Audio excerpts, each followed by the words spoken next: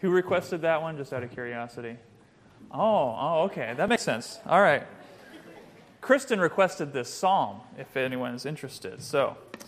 And the ESV had to go and ruin it and replace mercies with steadfast love, which just doesn't sing as well. I will sing of the steadfast love of the Lord. No, it doesn't work.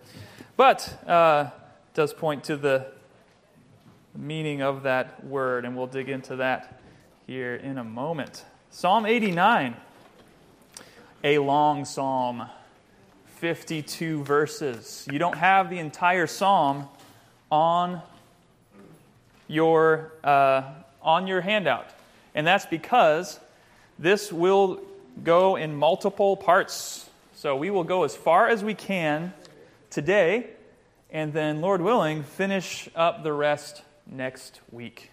Maybe it'll be a three-parter. I don't know. We'll try to do it in two. But this is a fantastic psalm. And what we're going to do is we're going to read this in stages. You don't have the full psalm in front of you. I'm going to read the full psalm. So if you have your Bible, you might want to look at that, at least for the initial reading here. And I keep blacking out, don't I? Do you think it's the connection there? All right. So you might want to look at your Bible as we read through the entire psalm, and then we'll dig into at least the first half of the psalm tonight. Psalm 89, and I said we're going to do this in stages, so I'm going to read a portion together, and then we're going to stop. And I want you to kind of explain to me the theme of that portion. How would you characterize that portion of the psalm? And then we'll move on to the next one. Does that make sense? All right. Psalm 89, verse 1. And so I saw that the handouts might have already gotten passed out, extra ones. All right, Psalm 89, verse 1. I will sing of the steadfast love of the Lord forever. With my mouth I will make known your faithfulness to all generations. For I said, steadfast love will be built up forever. In the heavens you will establish your faithfulness. You have said, I have made a covenant with my chosen one. I have sworn to David my servant, I will establish your offspring forever and build your throne for all generations. Let the heavens praise your wonders, O Lord, your faithfulness in the assembly of the holy ones.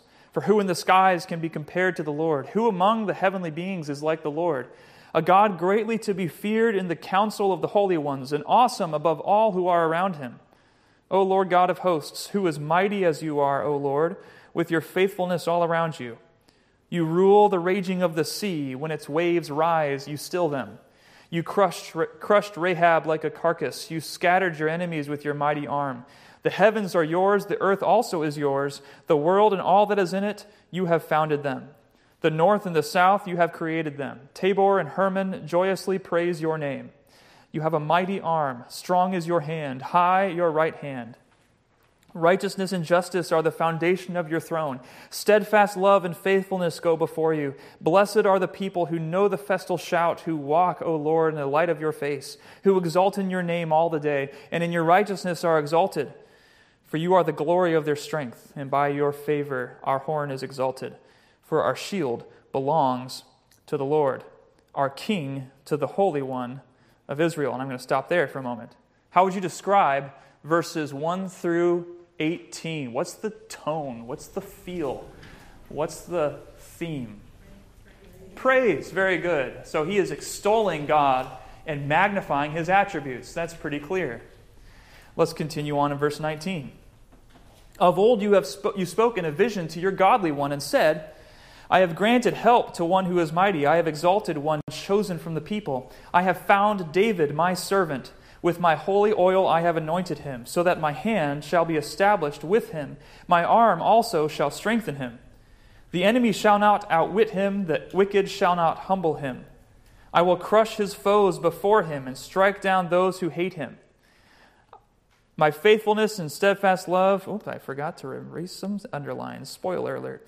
My faithfulness and steadfast love shall be with him, and in my name shall his horn be exalted.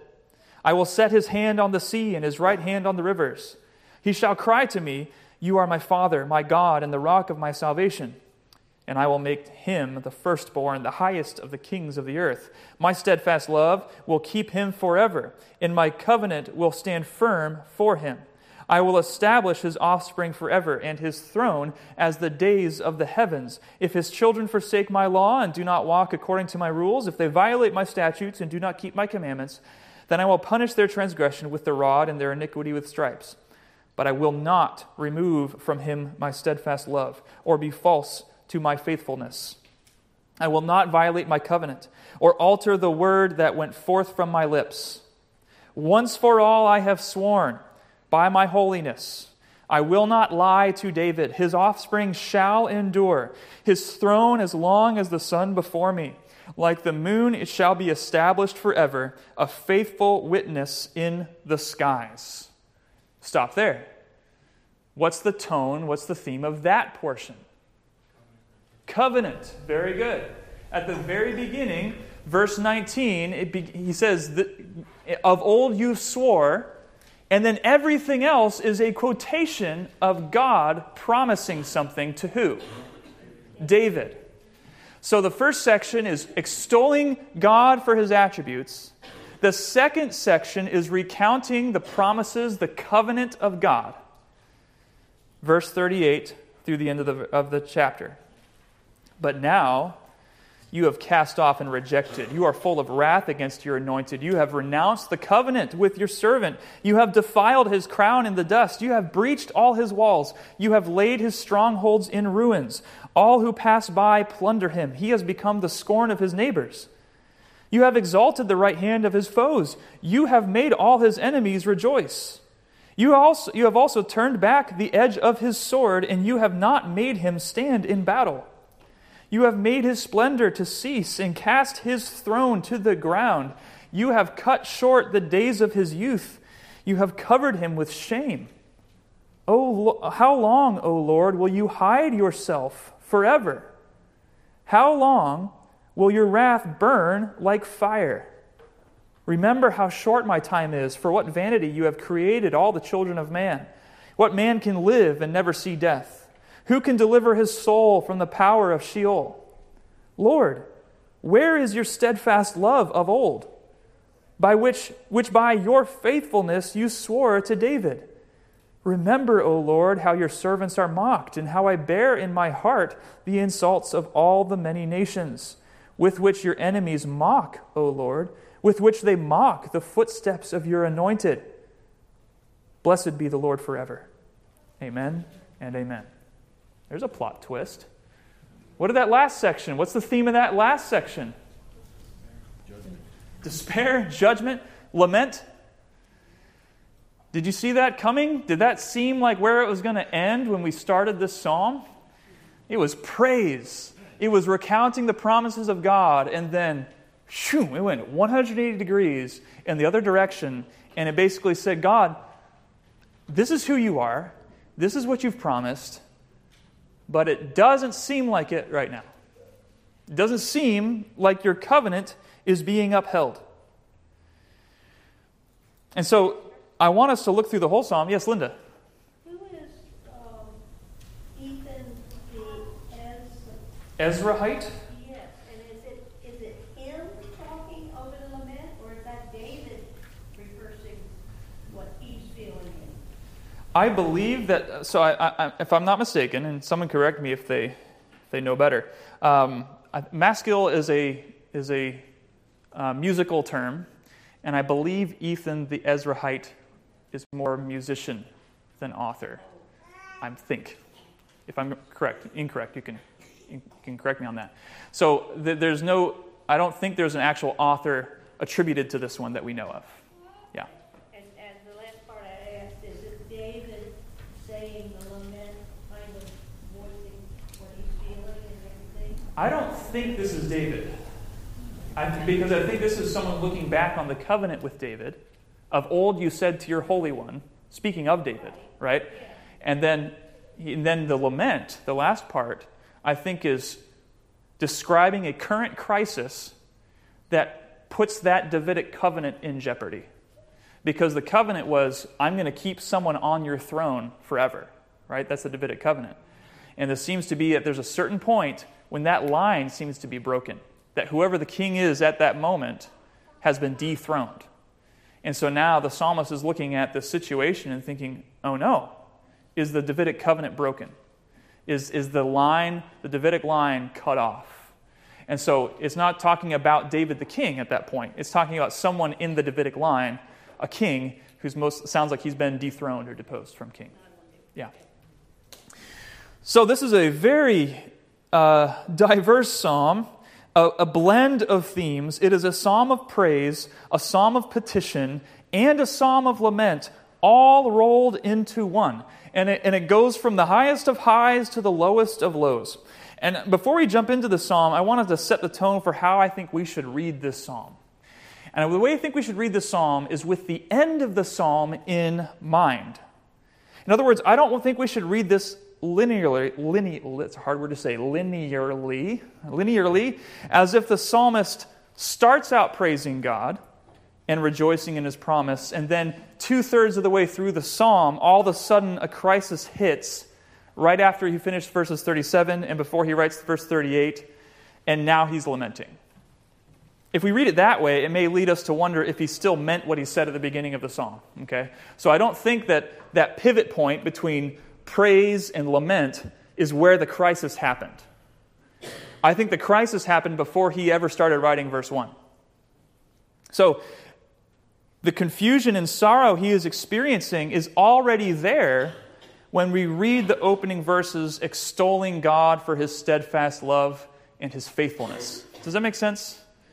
So, in other words, we want to read the beginning of the psalm like we already read the end of the story, the last chapter of the book. Who likes to spoil it by reading the last chapter of a book? You guys are crazy.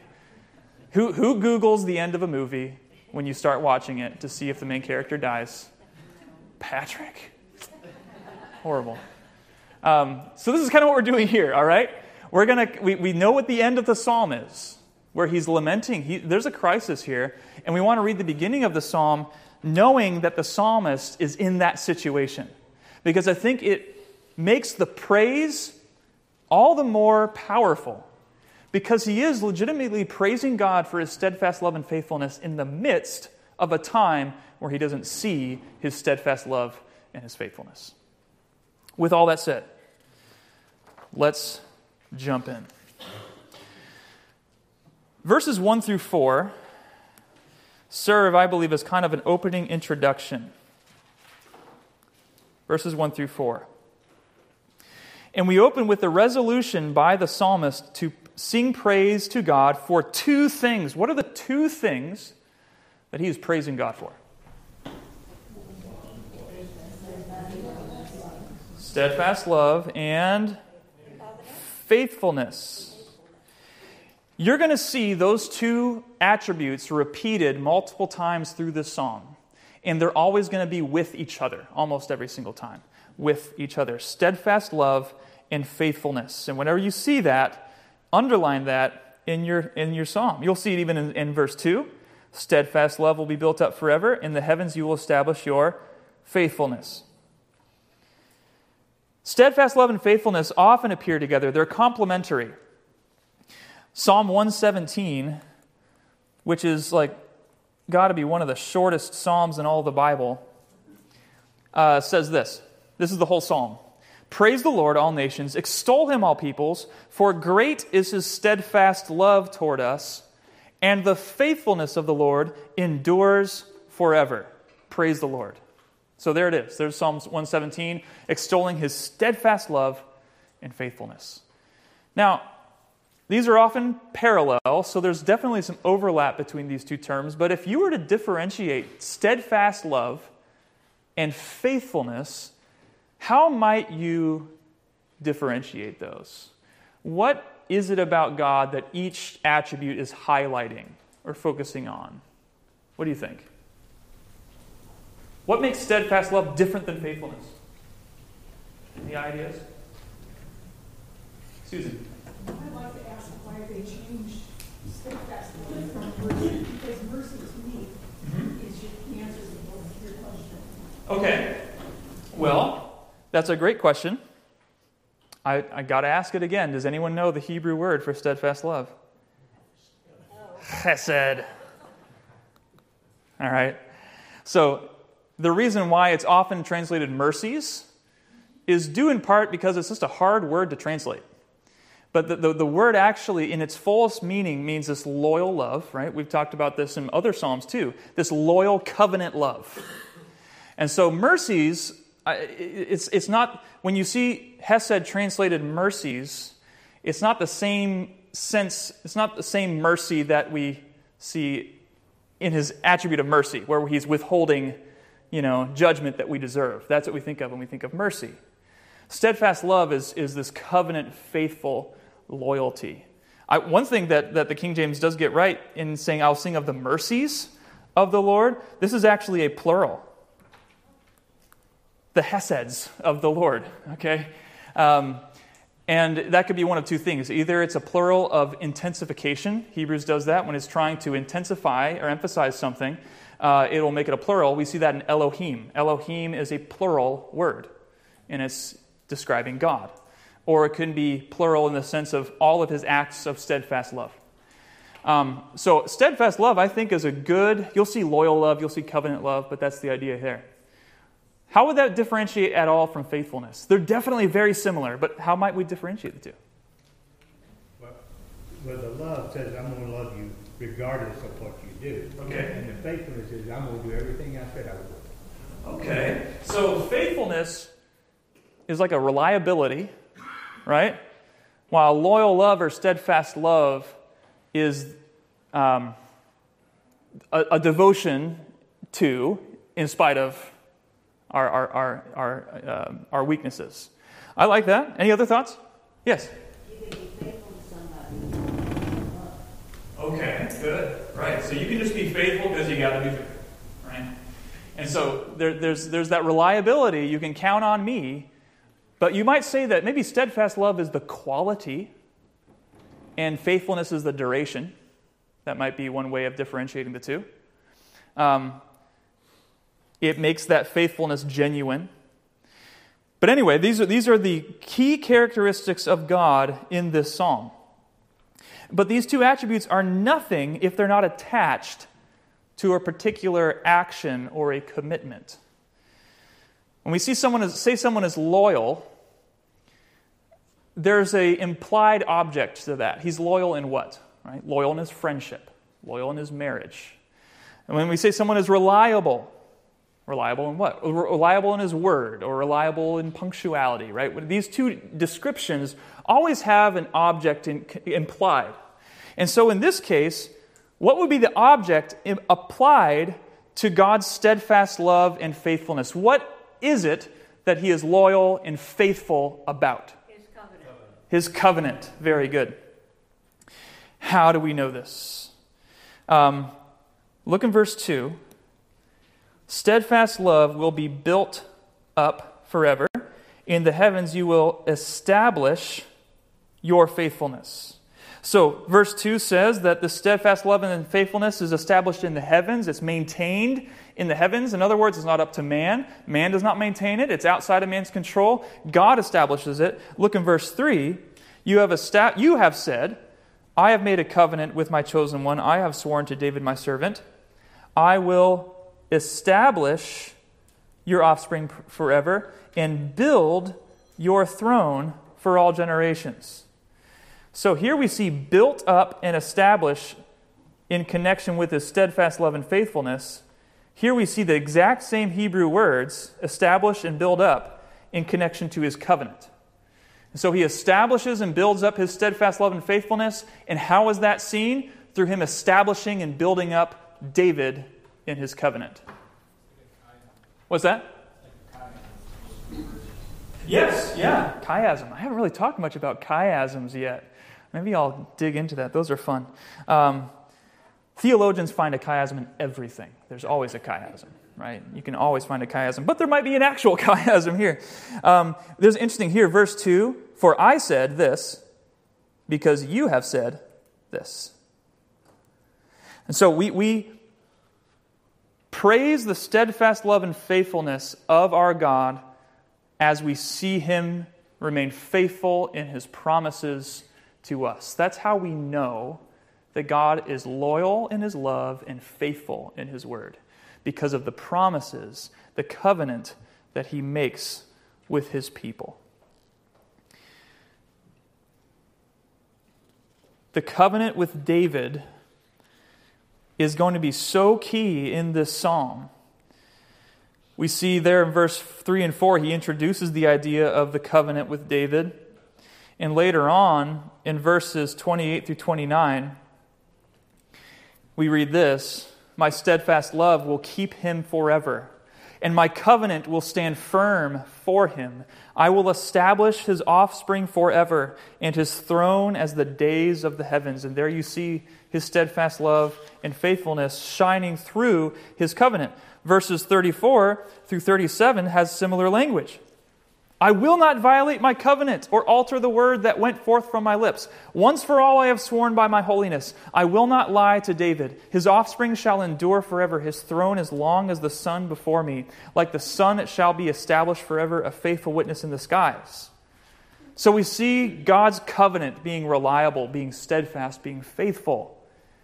But if you're to look ahead to verse 39, we read this: "You have renounced your covenant with your servant. You have defiled his crown in the dust." And he says that after he says, it will never pass away. Your covenant is forever. And he will not violate his covenant. He will not alter his words. And the psalmist is saying all this with confidence in the midst of crisis. So verses 1 through 4 is a summary of what he's communicating. This psalm is about the covenant of God. And the covenant is only as good as the person who makes it. He must be both loyal and faithful. But again, we have to remember the end of the story, that the psalmist is in a moment when he's not quite seeing the loyalty and the faithfulness of God. But the psalmist is not quite ready for lament. Instead, he takes the next 14 verses extolling the attributes of God. And this is a great practice, I think, for us in our daily lives. You find yourself in a place where you're not seeing the steadfast love and faithfulness of God. And the promises that God has given to you don't seem to be happening. It seems almost as if God has renounced his promises to you. How do you go to God? Try the psalmist's approach here and begin with extolling God for his attributes. God, I'm experiencing this, but I am praising you for who you are. I'm praising you for who you are and what you have promised. And this is exactly what the psalmist does, starting in verse 5. In light of his covenant with David, the psalmist praises God for all of his attributes. Can we just pick out his attributes that we see? Maybe verses 5 through 8. We'll just start there. Find an attribute of God, and we'll write those down. What do you see? Verses 5 through 8. Faithfulness. Okay, faithfulness, good. What else? Greatly to be feared. Greatly to be feared. Incomparable. Be feared. Incomparable. Awesome above all. Awesome. Mighty. Mighty. Good. Anything else? Most of them. Sorry? Ruler. He's a ruler. Okay. Good. He's righteous. No? He's strong and powerful. Yes. Strong and powerful.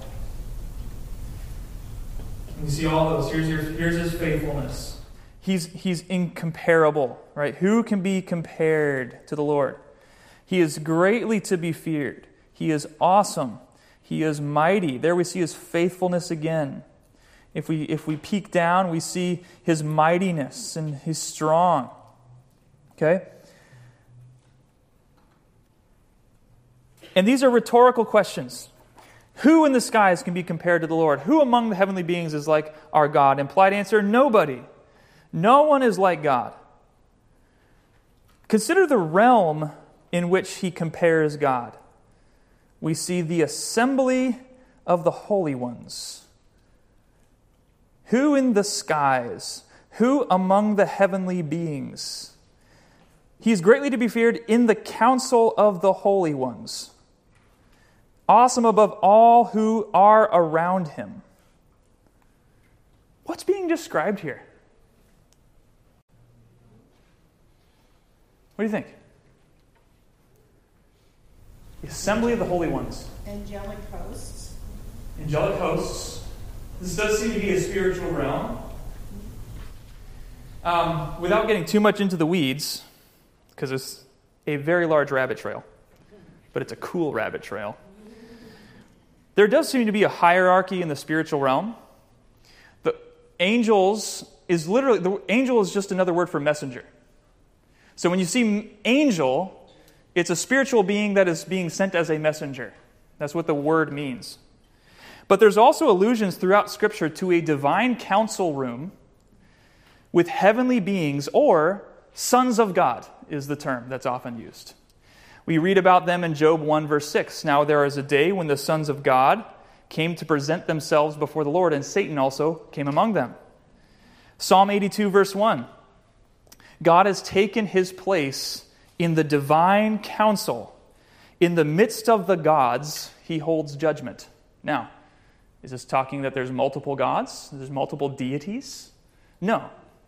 This is a term, again, gods is Elohim, which is often described as is a title for God, but also is described to describe this heavenly council, these principalities and powers that we see in Scripture. Deuteronomy 32, verse 8, this is a really interesting verse. When the Most High, that's God, the Most High, gave to the nations their inheritance, when he divided mankind, he fixed the borders of the peoples according to the number of the sons of God. What does that mean? When he's allotting the different nations, he divvies them up according to the number of the sons of God, this divine assembly. There's some indicators that some of these divine council members actually fell with Satan. We read of the sons of God falling to earth and marrying the daughters of men in the book of Genesis. Daniel 10, verse 13, it says, "The prince of the kingdom of Persia withstood me 21 days, but Michael, one of the chief princes, came to help me, for I was left there with the kings of Persia." So again, if the nations are divvied up according to the number of the sons of God, is this saying that Persia, right, was divvied up according to the prince of Persia, and he was one of the ones that fell? I don't know. Kind of cool. Ephesians 3, verse 10 says that through the church, the manifold wisdom of God might be made known to the rulers and authorities. Where? In the heavenly places. So, there's only one God. There's only one Most High. There's only one Lord over all. But God finds himself in this divine council room. We actually see an anecdote in 1 Kings 22 where the prophet Micaiah tells the king, he says, "Therefore hear the word of the Lord. I saw the Lord sitting on his throne, and all the host of heaven standing beside him on his right hand and on his left. And the Lord said, who will entice Ahab, that he may go up and fall at Ramoth Gilead? And one said one thing, and another said another." We see this divine council in session. And in this passage, in Psalm 89, he seems to be describing this divine council of angelic beings, the assembly of the holy ones, the heavenly beings, the council of the holy ones, all who are around God. And in that context, even in this heavenly realm, this divine council, who is the one who is feared among all of them? It's God. He is incomparable to those around him. He is faithful. He is the mighty one. No principality or power can be compared to our God.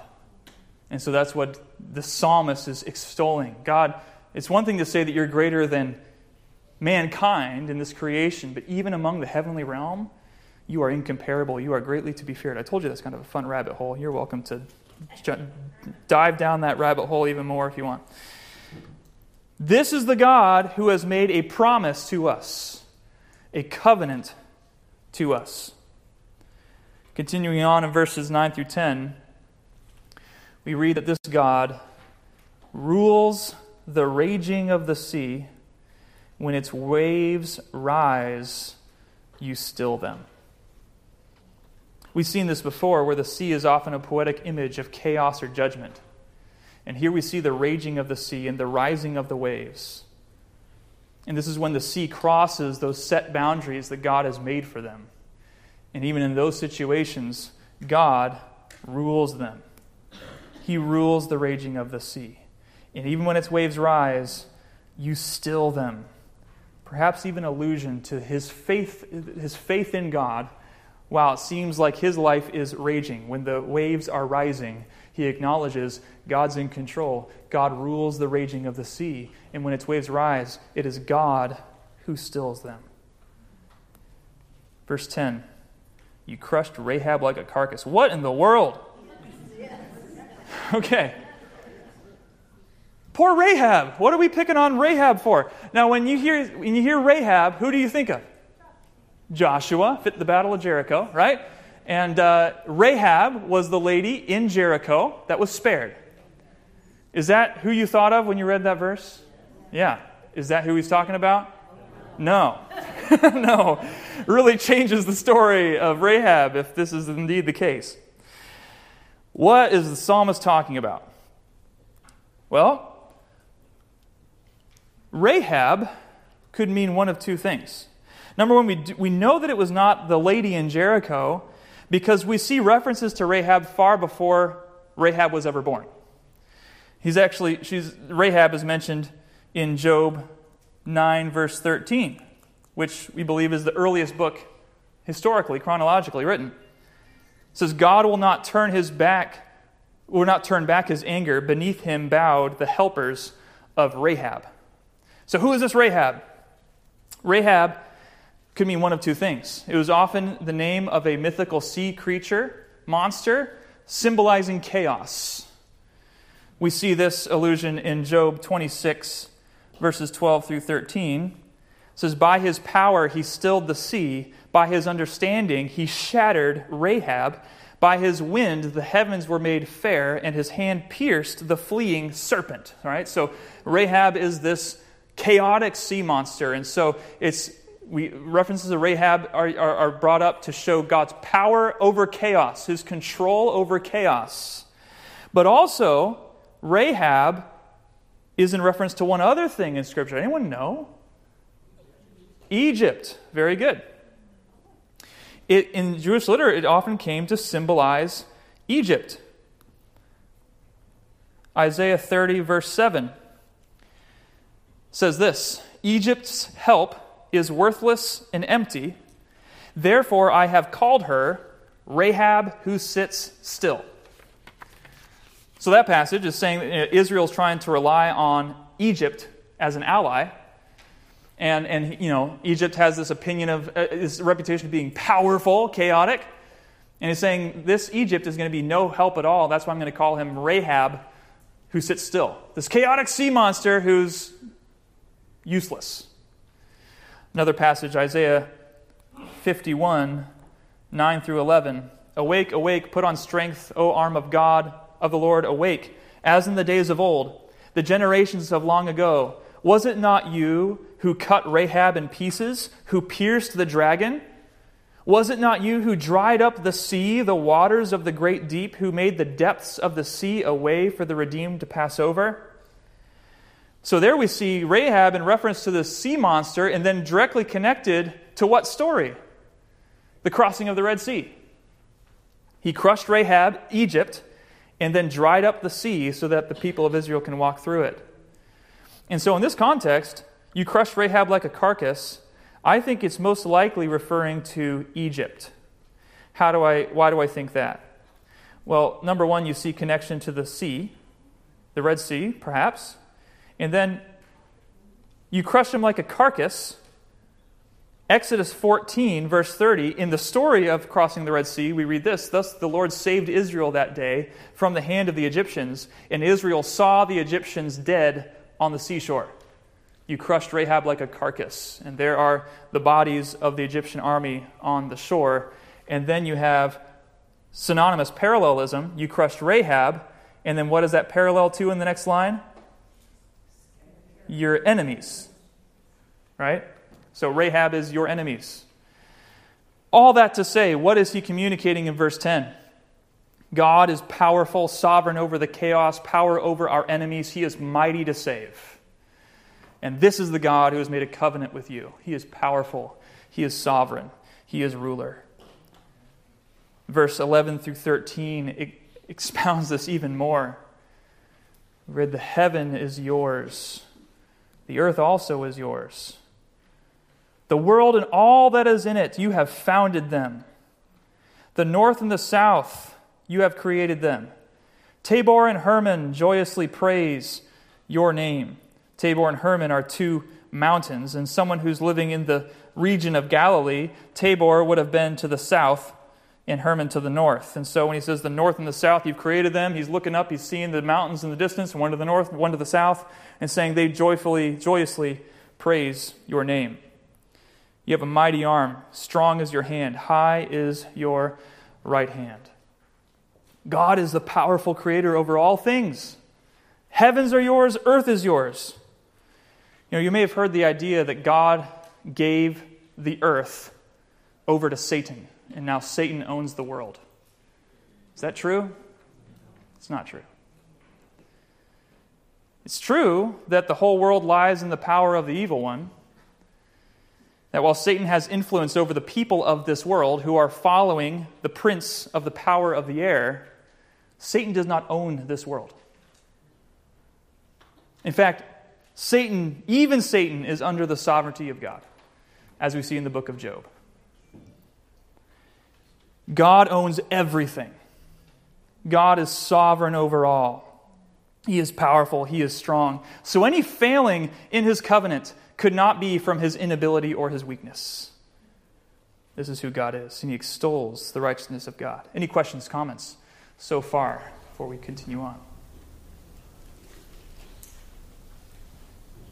Yes, Stephanie. I was just thinking that in verse 9 where it says you rule the raging in the sea, it made me think of Jesus when it said even the wind and the waves. Yeah, that's a neat connection. Jesus stilled the waves when the waves rose. And you wonder, maybe the disciples, when they saw that on the boat, you wonder, maybe, did they have Psalm 89 in their mind, perhaps? Wow, he stilled the raging sea, just like God, Yahweh, did. Who is this? Jesus is God in flesh. Anything else? Questions? Comments? When the waves exceed their boundaries, is that a hurricane? Technically speaking, yes. We're familiar with this, aren't we? But yet God is sovereign even over that, isn't he? He rules the raging of the sea. In other words, that means when the sea rages, that does not mean that God has lost his control. He is sovereign over the raging of the sea. So he is mighty. He has a strong hand. High your right hand. But God is not a cruel ruler. He is a good ruler. And how does God rule? Look at verse 14. I want to park you for a little bit. Righteousness and justice are what? The foundation. And then, what do we see? Steadfast love and faithfulness go before you. This is a fantastic, beautiful picture. If we were to envision a throne, let me try to draw a throne here. You can draw one better, I'm sure. All right, here's a throne. All right, some 3D action there. There we go. All right. So, here's the throne. What is his throne sitting on? Righteousness and justice. Steadfast love and faithfulness go before you. If we're going to think of a picture of a king sitting on a throne, what role does steadfast love and faithfulness play? Justice and righteousness are the foundation of his throne. What's steadfast love and faithfulness? Okay. All right, going before you. What was that? How he treats his subjects. How he treats his subjects. So it's almost how we see his rule played out in relation to his people. I love this phrase, go before you.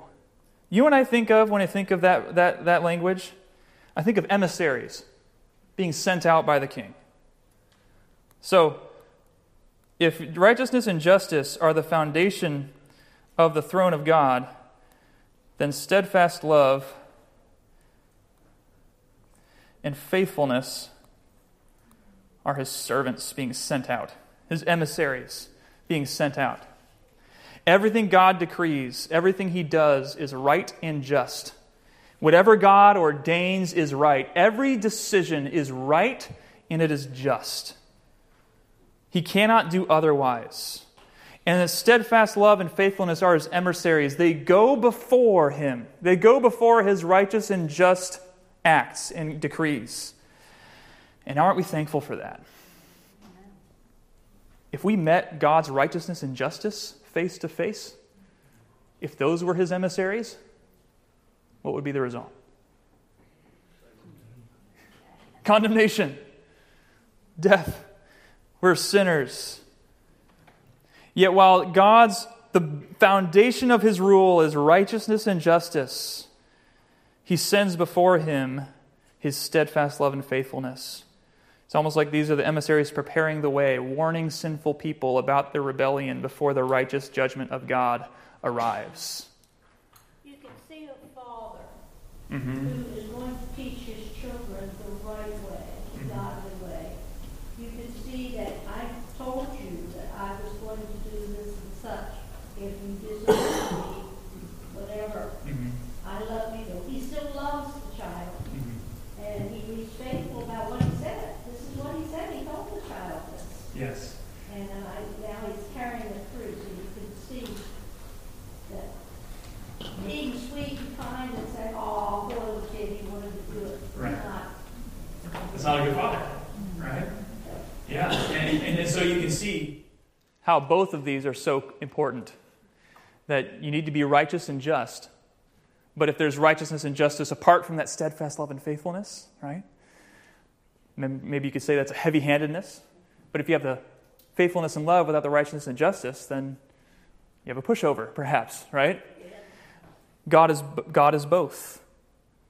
And God sends forth, if we envision him going forth with his justice and his righteousness, as we read that it is because of our sins, it is on account of our sins that the wrath of God is coming. There's his righteousness and justice.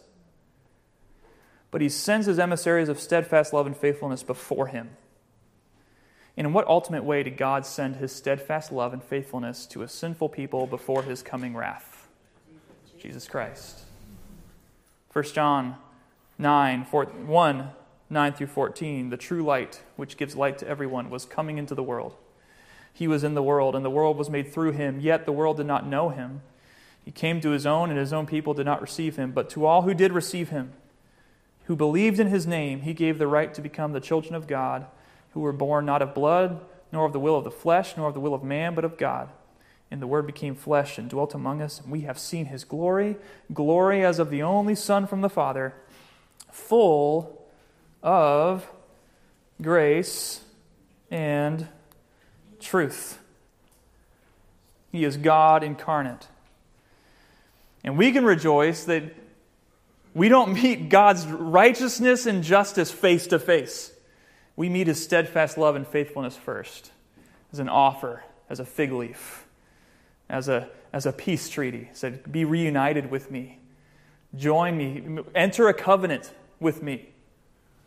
And those who respond to that steadfast love and faithfulness, we read in verse 15, blessed are the people who know the festal shout, who walk, O Lord, in the light of your face, who exalt in your name all the day, and in your righteousness are exalted.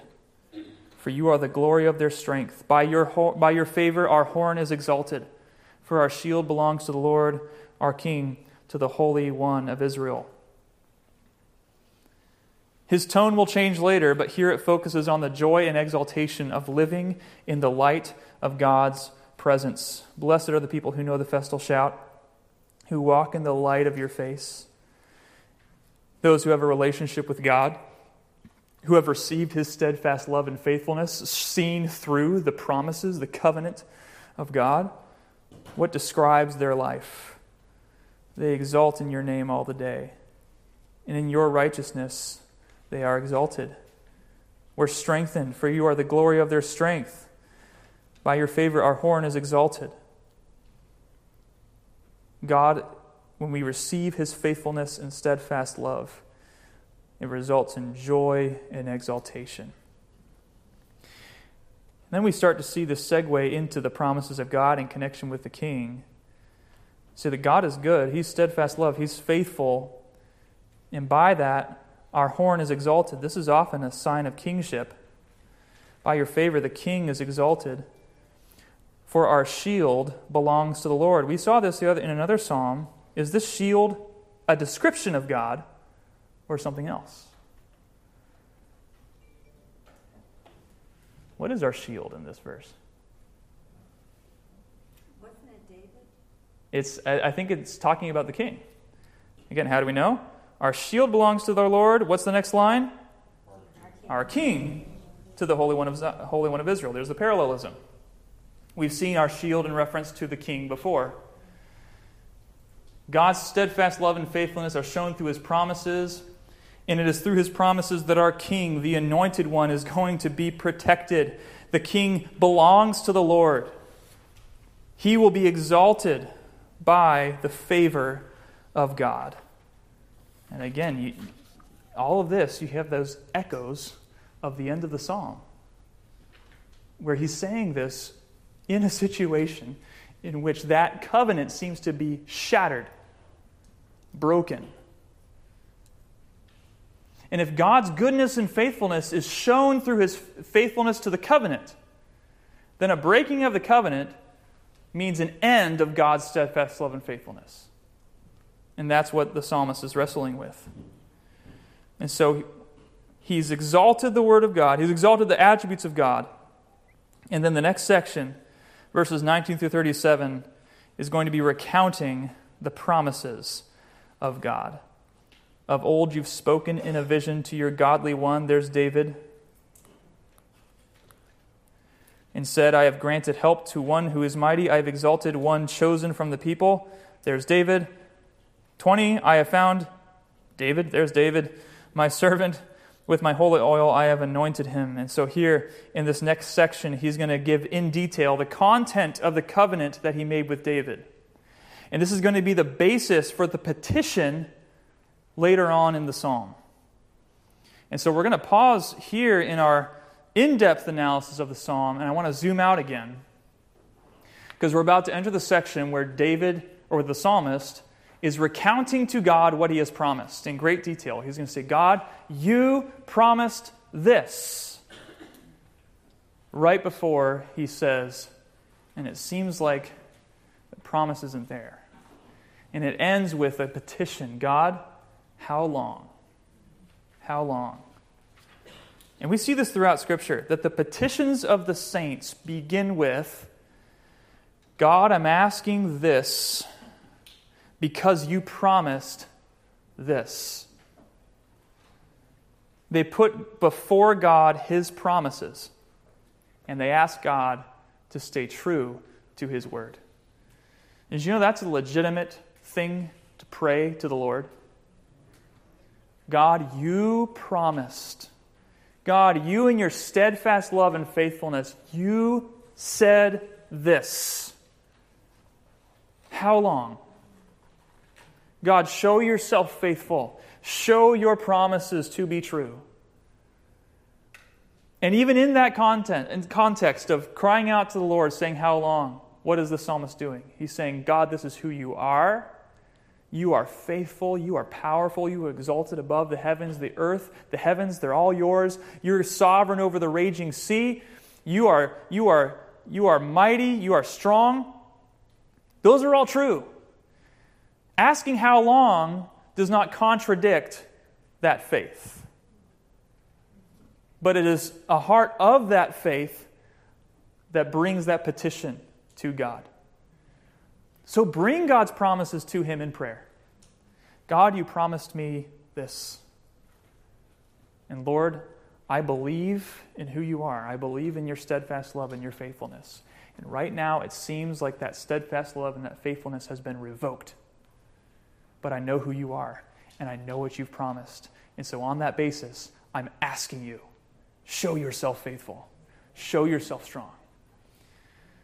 That's a legitimate thing to pray. And, very important caveat, before you say, God, you promised me this, make sure God promised you this. You want to make sure that it is not only a legitimate promise of Scripture, but secondly, it is a legitimate promise to you. Because you know what we do sometimes? We look at promises to Israel and say, God, you promised me health and wealth and success and land, so give it to me. And what would God respond to that? That wasn't you. That was Israel. But are there promises to us as New Testament believers? Countless promises. And God will stay faithful to those promises. And it is impossible for God to lie. Linda. Isn't there an if you do such and such? For some. For some promises, right? Was there such a thing for the covenant? Well, there was a both and. This was a unconditional covenant in relation to the Davidic line will continue, and we see that actually ultimately fulfilled in Christ, who is a son of David. But we do see an element of the covenant that did have a conditional clause. We actually see that in the Psalm later on. Let's see if I can find it. Verse 30. If his children forsake my law and do not walk according to my rules, if they violate my statutes and do not keep my commandments, then I will punish their transgression with the rod and their iniquity with stripes. But I will not remove from him my steadfast love or be false to my faithfulness. Right? So there's a condition in that, but it does not negate the covenant itself. It simply says within this promise, if they violate this, I will punish, I will chastise, but I will not revoke the covenant. Right? And so again, from his perspective, it looks like he's revoked it. Your steadfast love has ceased. But perhaps he's just looking at a time of chastening. Right? And from his perspective, it seems like the covenant's over. God's perspective, he says, no, it's not over. There's just some chastening going on here. Right? That's the human perspective. Right. A lot of times when we pray, you promised me, Lord. Yes. But wait a minute, you didn't follow through with your portion of what we were talking about. Sure. So in other words, we could be experiencing the chastening of God as a loving father chastens his children. Yet what's our human perspective? God, your faithfulness ceased. Right? You stopped loving me. And he's saying, no, I didn't stop loving you. I'm chastening you. And that's within the context of my love. Right? And so it just shows how important it is that we're viewing the promises of God, his faithfulness clearly according to Scripture. And we're not imposing our own expectations, our own idea of promises onto God and then blaming him for not doing what we want him to do rather than what he promised to do. Any other? Yes, Bob. Verse 18 talks about the shield. Yes. And that reminds me of Ephesians chapter 6, where we have the armor of God. Mm-hmm.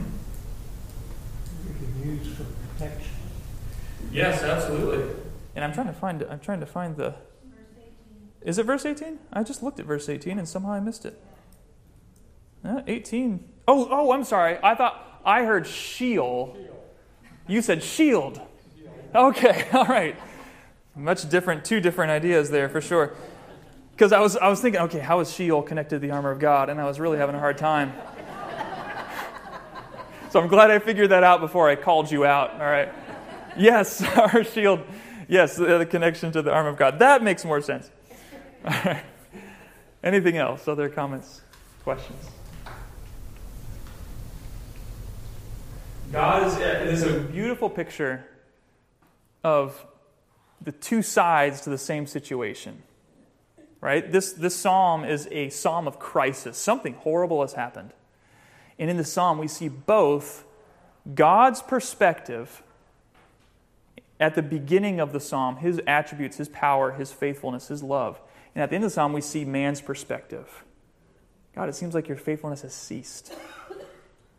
Never trust your own perspective on your situation. Trust the attributes of God and His Word and His promises that He has clearly given to you, and know that if He has truly promised it to you, it is impossible for God to lie. He cannot lie. He cannot go against His covenant. He cannot go against His promises. And we can count on that. All right, let's pray. Lord, we thank you for your faithfulness and for your steadfast love. We thank you. You are a God who is exalted above all, that no one in heaven can be compared to you, that you are over the heavens and the earth. You own everything. You are mighty. You are powerful.